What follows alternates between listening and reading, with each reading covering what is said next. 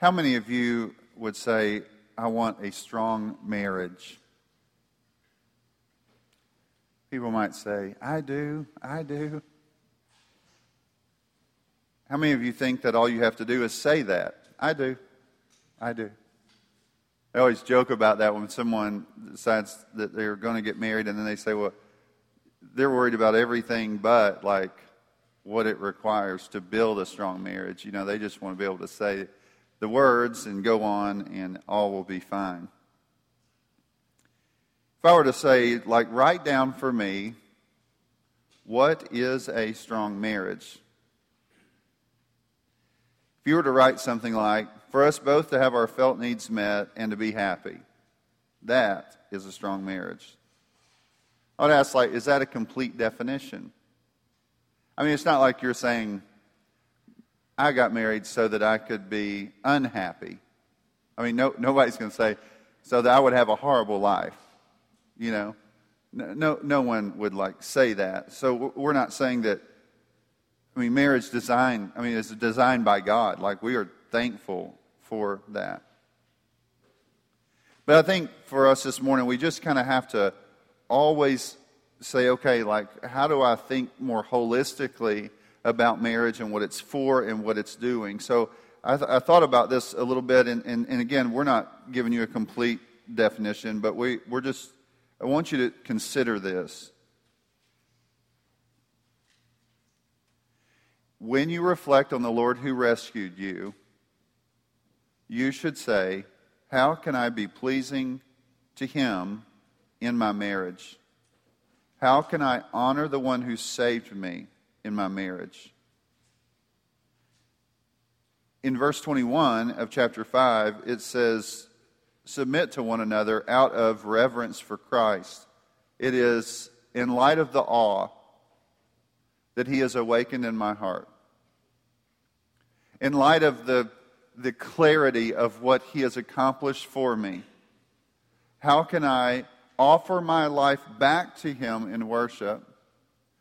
And that means that in the relationships that God has given me and the place within those relationships that He has given me, I'm saying I'm offering my life back in worship. And I believe that this will be for my joy and for the good of others and for the good of humanity, for the glory of God.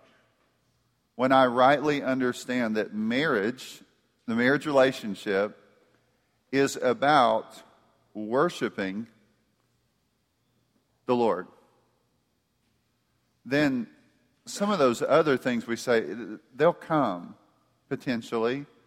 Or, for that matter, like sometimes you say, the Lord is allowing me to grow in my worship through lots of difficulty. Because He wants, most of all, for me to learn to just turn back to Him, bow before Him, honor Him. So I would say, once you recognize that it's all about the worship of the Lord, and every relationship, whether I find myself in the role of authority or submission, in those relationships, it is about my worship. It is capturing a vision of the King who emptied Himself to the point of death, even death on the cross, and then was raised again victorious, and then he like in His rescue operation, He includes me in that, sends His Spirit that I might get to worship Him for all eternity. And so in the present, I'm offering my life back. So I take and say, okay, what are my orders? I'm a husband. What are my orders? King who rescued me. As I bow down and want to worship You, what are my orders? What's the next step? Love your wife. Does that make sense? I mean, that's at the heart of all that. So sometimes people talk about all these practical things to make your marriage better, and I might say, you need a practical portrait to make your marriage better. That you can like zoom in on and say, Lord, let me see the King of glory, crucified, buried, and rose again. Let me see Him. And then that'll change everything. Let me see this as an act of worship to Him.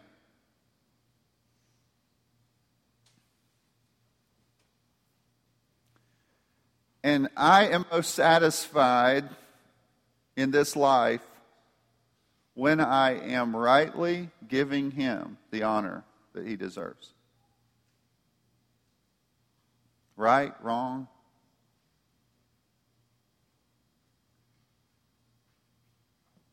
So, let's go back to the garden just for a moment.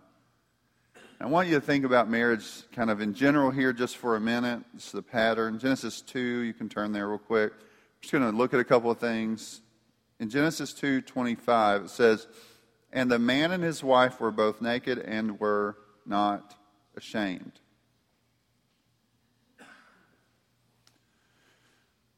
When there was a right relationship with God, a right order, a right authority and submission relationship with Him, when things, you could say when humanity was in a state of innocence, there was complete intimacy. But you and I both know the story. They rebelled against God. Intimacy is lost. Order is corrupted. Everything kind of, even in the process of rebelling, is turned upside down.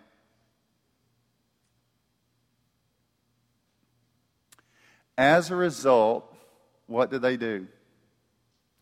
In a desire to put on camo and hide from God, they also begin to hide from one another. Like you could say, broken fellowship with God, broken fellowship with one another, broken fellowship with all of you, with the whole cosmos, with the whole earth, kind of. Everything was kind of totally jumbled. Genesis 3:7, the eyes both were open. They knew they were naked. They sewed fig leaves together and made themselves loincloths. Genesis 3:16, "In the curse to the woman, He said, I will surely multiply your pain in childbearing. In pain you shall bring forth children. Your desire shall be contrary to your husband, but he shall rule over you." Total intimacy lost. The beauty of authority and submission lost. Now we see brokenness. The woman's desire will be corrupted, and the man's loving leadership will also be corrupted. The big story in the Bible is God created this world. It's beautiful. It's good. Man rebelled, plunged it into ruin. God makes a promise, I'll redeem it. In the process of the story, the ultimate picture of redemption is the new creation, right? So, but what we have to do is say, what did Jesus come to do? Came to bring renewal, to restore what had been broken. And so, as we're thinking about this and thinking clearly about it, we say Christ came to redeem us and to purify us. He came to renew things. He came to give you new life.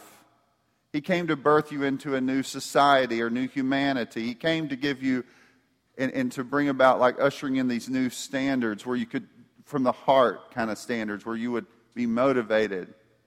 And He came to give you new relationships. So what He would say is the creation showed you the pattern, total intimacy. The fall brought, like, the brokenness. God promised renewal. All of that kind of redemptive work finds its fulfillment. All those promises find those fulfillment in Christ. We have right now the down payment, or I don't know how you would, there's different ways, there's different things that are said, but what's stamped upon us is the Spirit. It's the seal of what's to come. So we presently are able to pursue living out who we've been made in the present, and that applies to marriage. And it applies to every relationship. Now, some of you may say, well, you're talking about stuff that I may not, I don't know. I don't know what you're talking about. If you were just to boil it down, you're new here, you don't know. All we're saying is marriage was designed and it was good the fall messed that up, and in marriage, like instead of being a beautiful kind of dance of authority and submission, becomes two people fighting against one another. And then Jesus came, renewed us from within, and said, like, you want to know how you follow me and worship and live this out? I'm going to show you how this looks in marriage. And that's what Paul's doing. I'm going to show you how renewal is taking place. I want you to turn to Ephesians 5 again. We're going to get to the text, but I just want you to see one thing. It says in verse 15, look carefully then how you walk, not as unwise, but as wise, making the most of your time because the days are evil. Therefore do not be foolish, but understand what the will of the Lord is, and do not get drunk with wine, for that is debauchery, but be filled with the Spirit. Then you go through and he speaks of singing to one another. And then verse 21, submitting to one another out of reverence for Christ. So what he's saying is, I want to talk to you about how you live wisely, how you discern the will of the Lord. And then he's going to say, and I'm going to show you how that shows up in your relationships. What that looks like. We said last week, every believer should embrace their God-given relationships and seek to use them to honor their Lord and bless others. And this week we're saying, and that emphasis here on Paul, like point one of using your relationships well or actively doing this right, is honoring the Lord in your marriage and blessing others through your marriage and blessing one another in your marriage. All of those things are central to what we're looking at today. So let's move forward. Ephesians chapter 5, verses 22 through 24, and then that's kind of spoken to the wife, and then 25 through 32 or 33, primarily spoken to the husband. But what we're saying here is honor the Lord in your marriage. That's what we're saying. Like at the heart of this, honor Him. At the heart of marriage is worship. The central focus of marriage is worship. Wives, submit to your own husbands as to the Lord. For the husband is the head of the wife, even as Christ is the head of the church, His body, and Himself its Savior. Now, as the church submits to Christ, so also wives should submit to in everything to their husbands. So Paul tells a wife that she is to submit to her husband as she does to the Lord. So she is to honor her husband as she honors Jesus. She is to look to the authority behind her husband's authority. She is to know that if she is seeking to serve her Lord, she will submit to her husband. This may be kind of shocking. I mean, this is shocking. It is hard oftentimes for us to really understand that, but it's just, and even grasp it maybe in the culture, I guess you could say we're in, it's difficult for us. But a wife says, I want to live for Christ, and Jesus says, show respect to your husband. And he would say, to be disrespectful to your husband is to be disrespectful to Jesus. I mean, let that sink in. Because there are people good at their quiet time, good at going to Bible study after Bible study, but then they think that they're yielded to Jesus, and you're like, well, hold on just a second. The relationship that is closest to you, the relationship that the Lord has given you, you're like not following His plan. You're not listening to His orders. You are choosing to abandon what He said. You're not obeying His commands. The very closest relationship that the Lord gives you to demonstrate your worship to Him. You don't embrace that. Jesus is calling the wife to submit to her husband. When she fails to do so, she needs to confess her sin to the Lord and to her husband. Say, good night. It is extremely important, I think, that we see this. He tells them, just as Christ is the head of the church, so also the husband is the head of his wife. God has given him the role of leader. He says, just as the church submits to Christ in everything, so a Christian wife is to submit to her husband in that same way.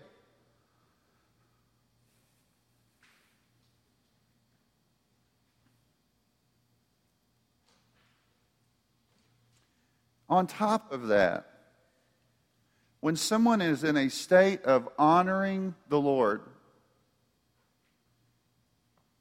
you don't look at Israel and say, you know what?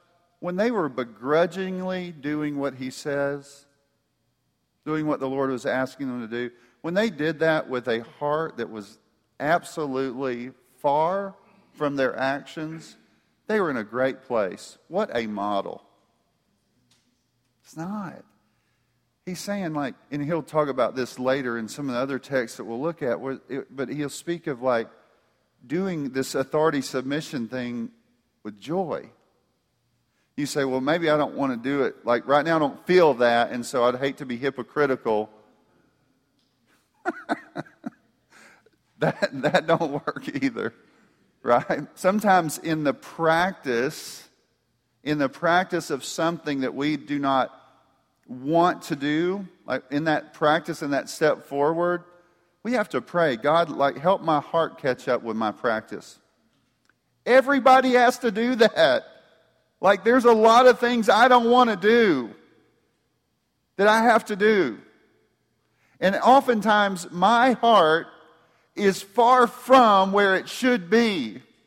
I am grumbling all the way there. But that doesn't make it right. I want, as Jesus said, be perfect as your heavenly Father is perfect.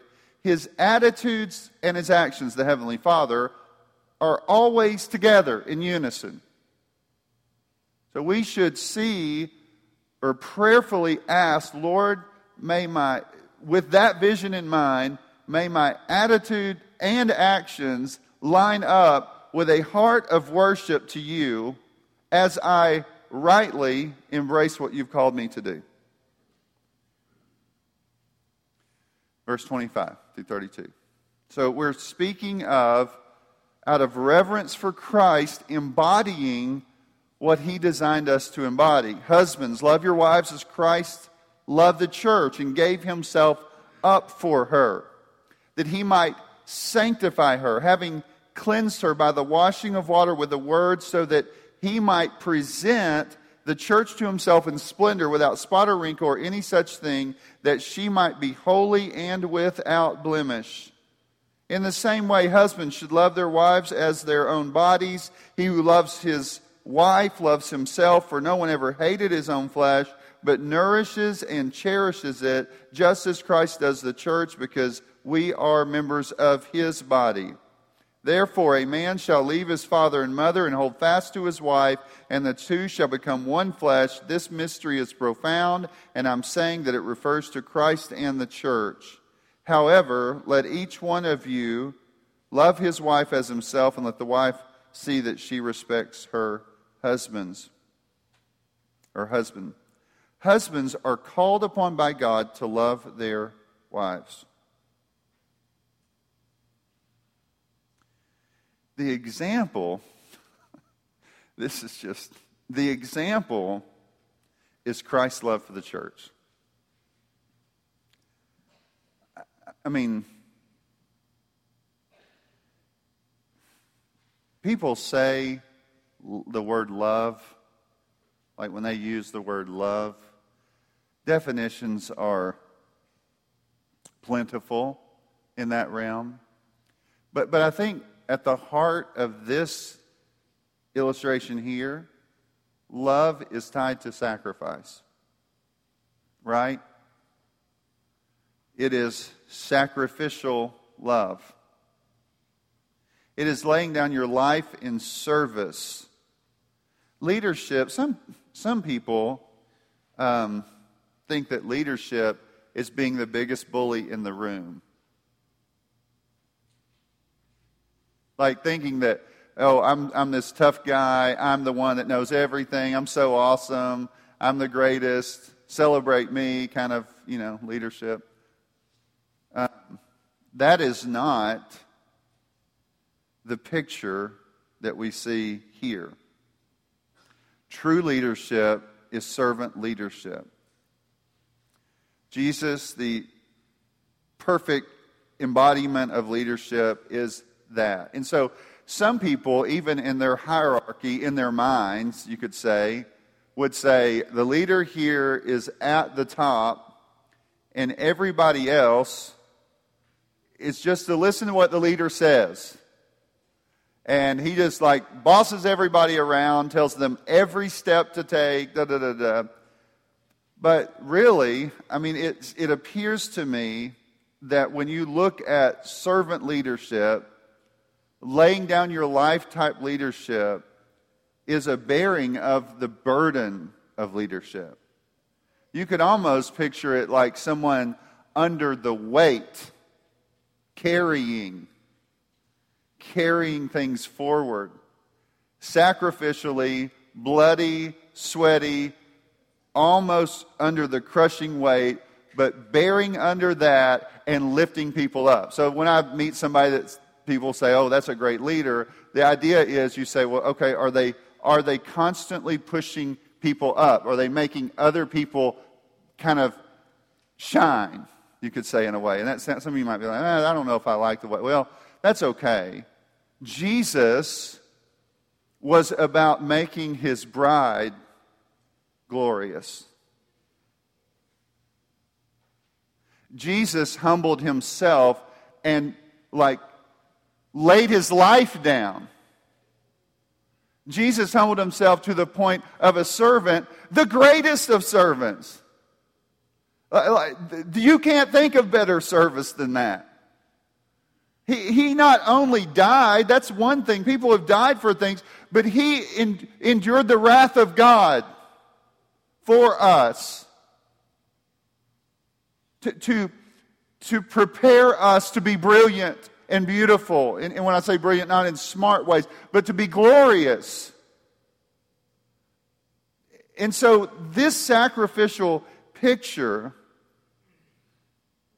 is more, it's one of those things where you're saying he is constantly wanting to make his bride more and more beautiful. He doesn't have the heart of, I just love to tell people what to do, and maybe in life, I never really got to coach, and never really got to lead anything, but I can go home and put my thumb on the family, tell them everything to do, every day, every step, you're like, come on, man. Is that what leading is? Where you're controlling what is that? Jesus led by laying down his life, by emptying himself. He continued to be God, but he did no longer use all the power that he had for himself. He's using it to serve. Husbands, as you follow the Lord, you recognize that Christ's bride, the church, was not always lovely. He made her lovely by his sacrifice.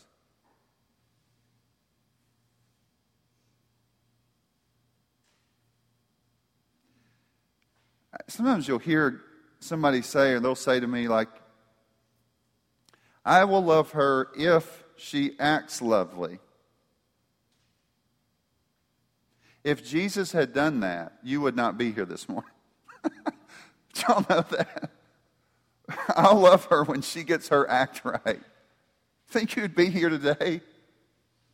Is there anybody who would say, oh yeah, no, I'd be here? Really? Come on now. Even when she was his enemy, even when she was rebellious, even when she was denying him, he laid down his life, not because she was beautiful, but to make her beautiful.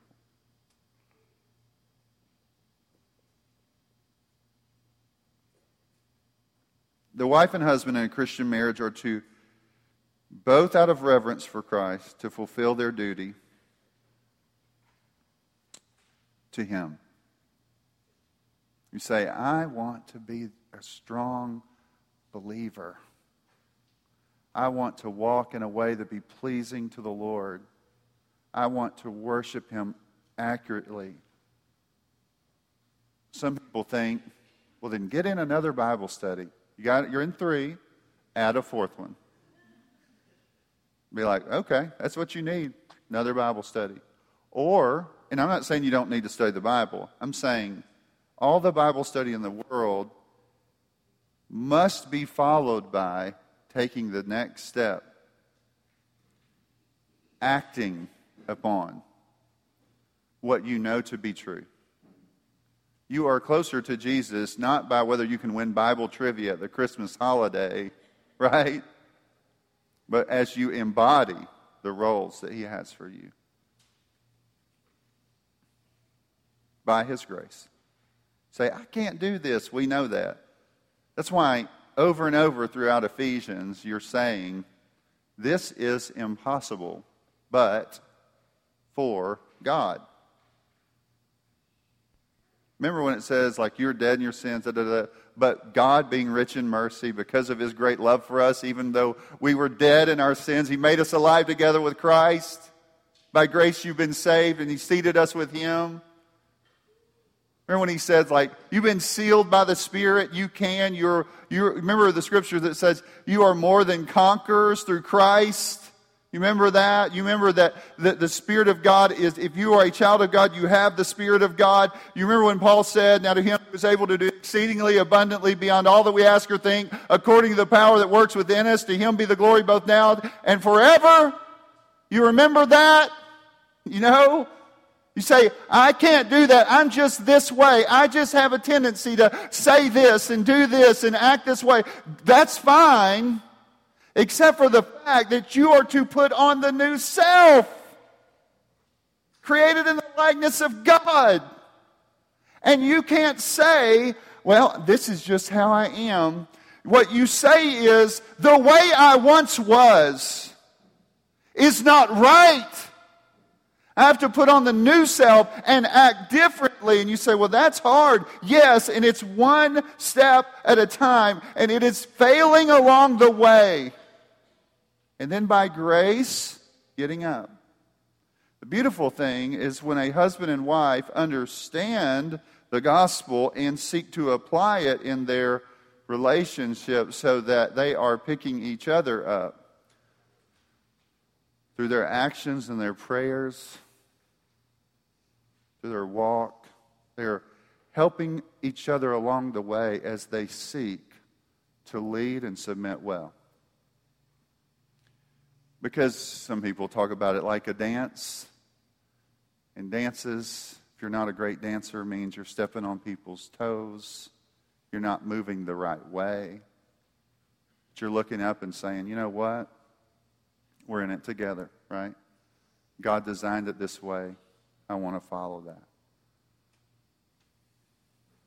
Now, so every believer should embrace their relationships and seek to use them to honor their Lord and bless others. Specifically here, we're talking about marriage. So you would say, honor the Lord in your marriage. Like that, let yourself say, this is about worship. This is about worship. It's about my worship. I want to worship the one who saved me. Then you could say, it's about others. I want to bless others. Let me give you just a couple of kind of applications, somewhat tied to scriptural things, but just when you do this, seek to do it, sometimes it's just one person in a marriage seeking to do that well. You are demonstrating in a tangible form what Christ and the church is like for your children.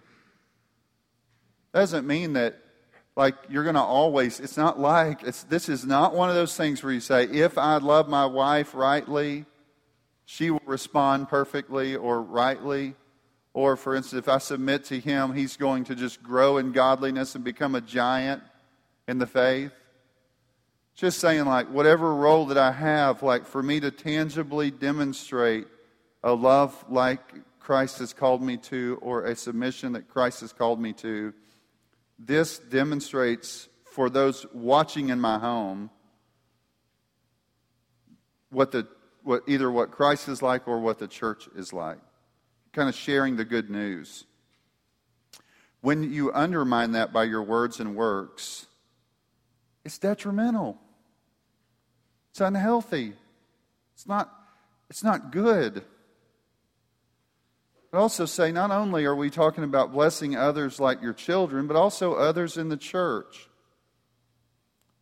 One of the things in Titus chapter 2, it says, older men are to be sober-minded, dignified, self-controlled, sound in faith, in love, and in steadfastness. Older women likewise are to be reverent in their behavior, not slanderers or slaves to much wine. They are to teach what is good, and so train the young women to love their husbands and children, to be self-controlled, pure, working at home, kind, and submissive to their own husbands, that the word of God may not be reviled. He's saying, like, when you keep focusing on doing this the way in worship to the Lord rightly, like it allows for you to not only affect the little ones that God may have graciously given you, but also the people in the church. You've developed patterns that you can say, listen, I don't do this perfectly, but I want to explain to you what God's intention is. I want it to be a blessing as an older man or older woman, not to be out slandering people or irreverent, but instead teaching what is good and training the next generation.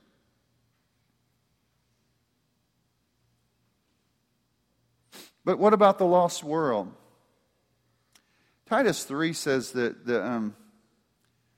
the behavior of the church in their relationship to Christ, that is, how their doctrine, their understanding of Jesus matches up with their deeds, when that is properly done, it allows for our witness to be strong in the world. And I would even say, again, sometimes that means it may even be one-sided, but it will allow you to see this is what sacrificial service to Jesus looks like. This is what sacrificial love for Jesus looks like.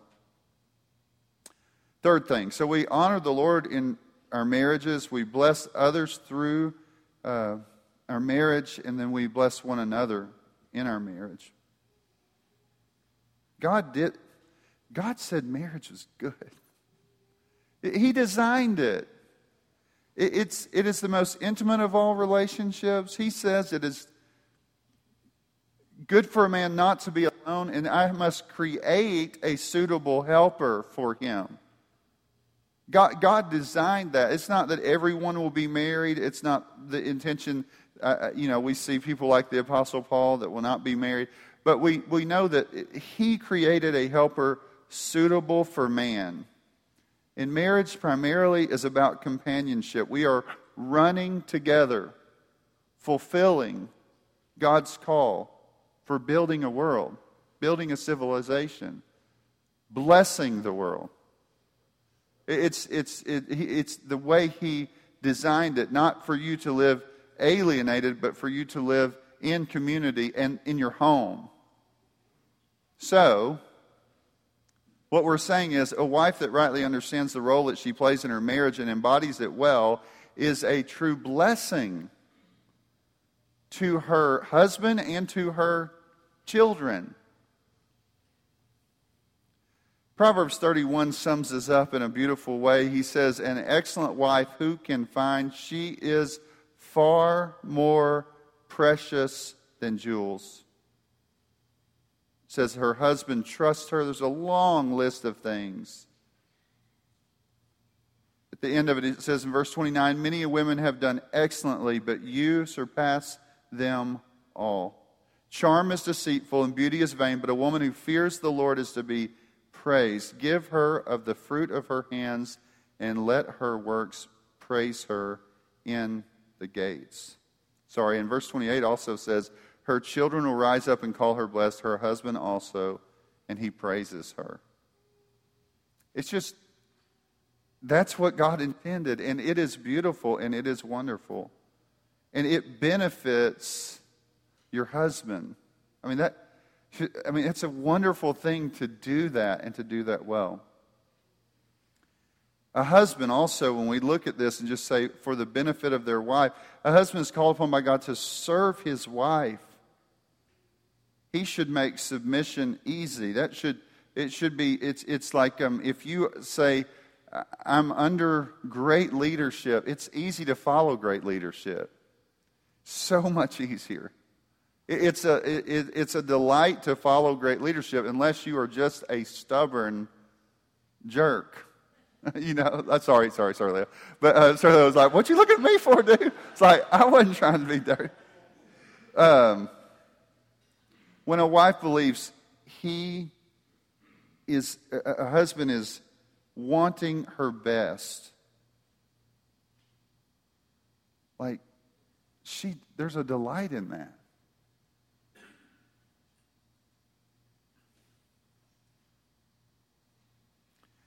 I also want to just say this to a husband. If you find yourself, which you can do this, even not even thinking about it, rehearsing all her wrongs,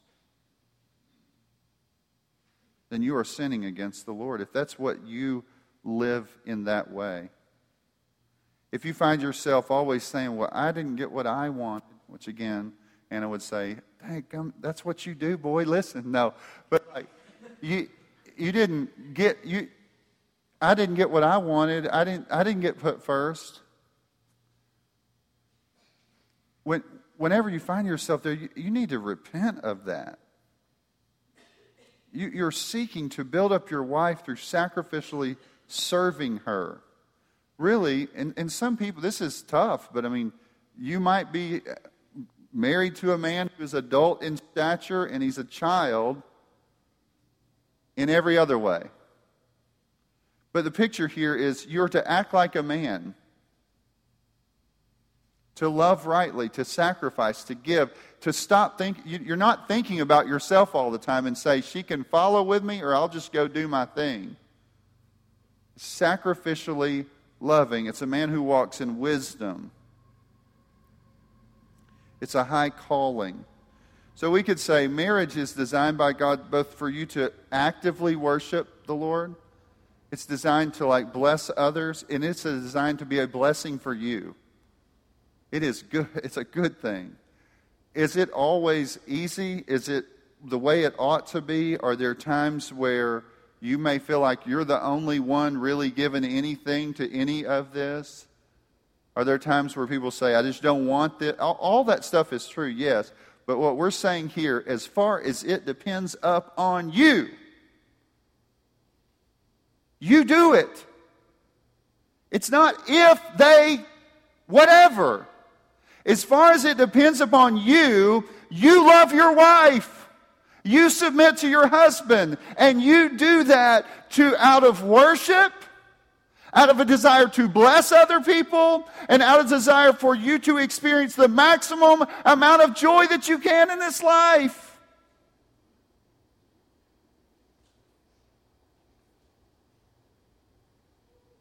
Out of gratitude to my King, how can I serve him? Out of the fact that he has both motivated me through his display and empowered me through the sending of the Spirit, how can I serve him, benefit others around me, and bless the world? That's what I want to do. That's what you resolve to do. Let's pray. Father, we thank you for your word. We ask for greater wisdom to embody the things that we have been called to do. But we thank you that the things you call us to do are not for our destruction, but for our good. Not to curse us, but to bless us. We pray, Lord, for some here today who have felt like they were running up a hill or crawling their whole life trying to serve rightly in the role you've given them. We pray they would understand that what they're really longing for is hearing, "Well done, thy good and faithful servant." May they serve the Lord well by serving in the responsibility that you placed upon them. In Christ's name, amen.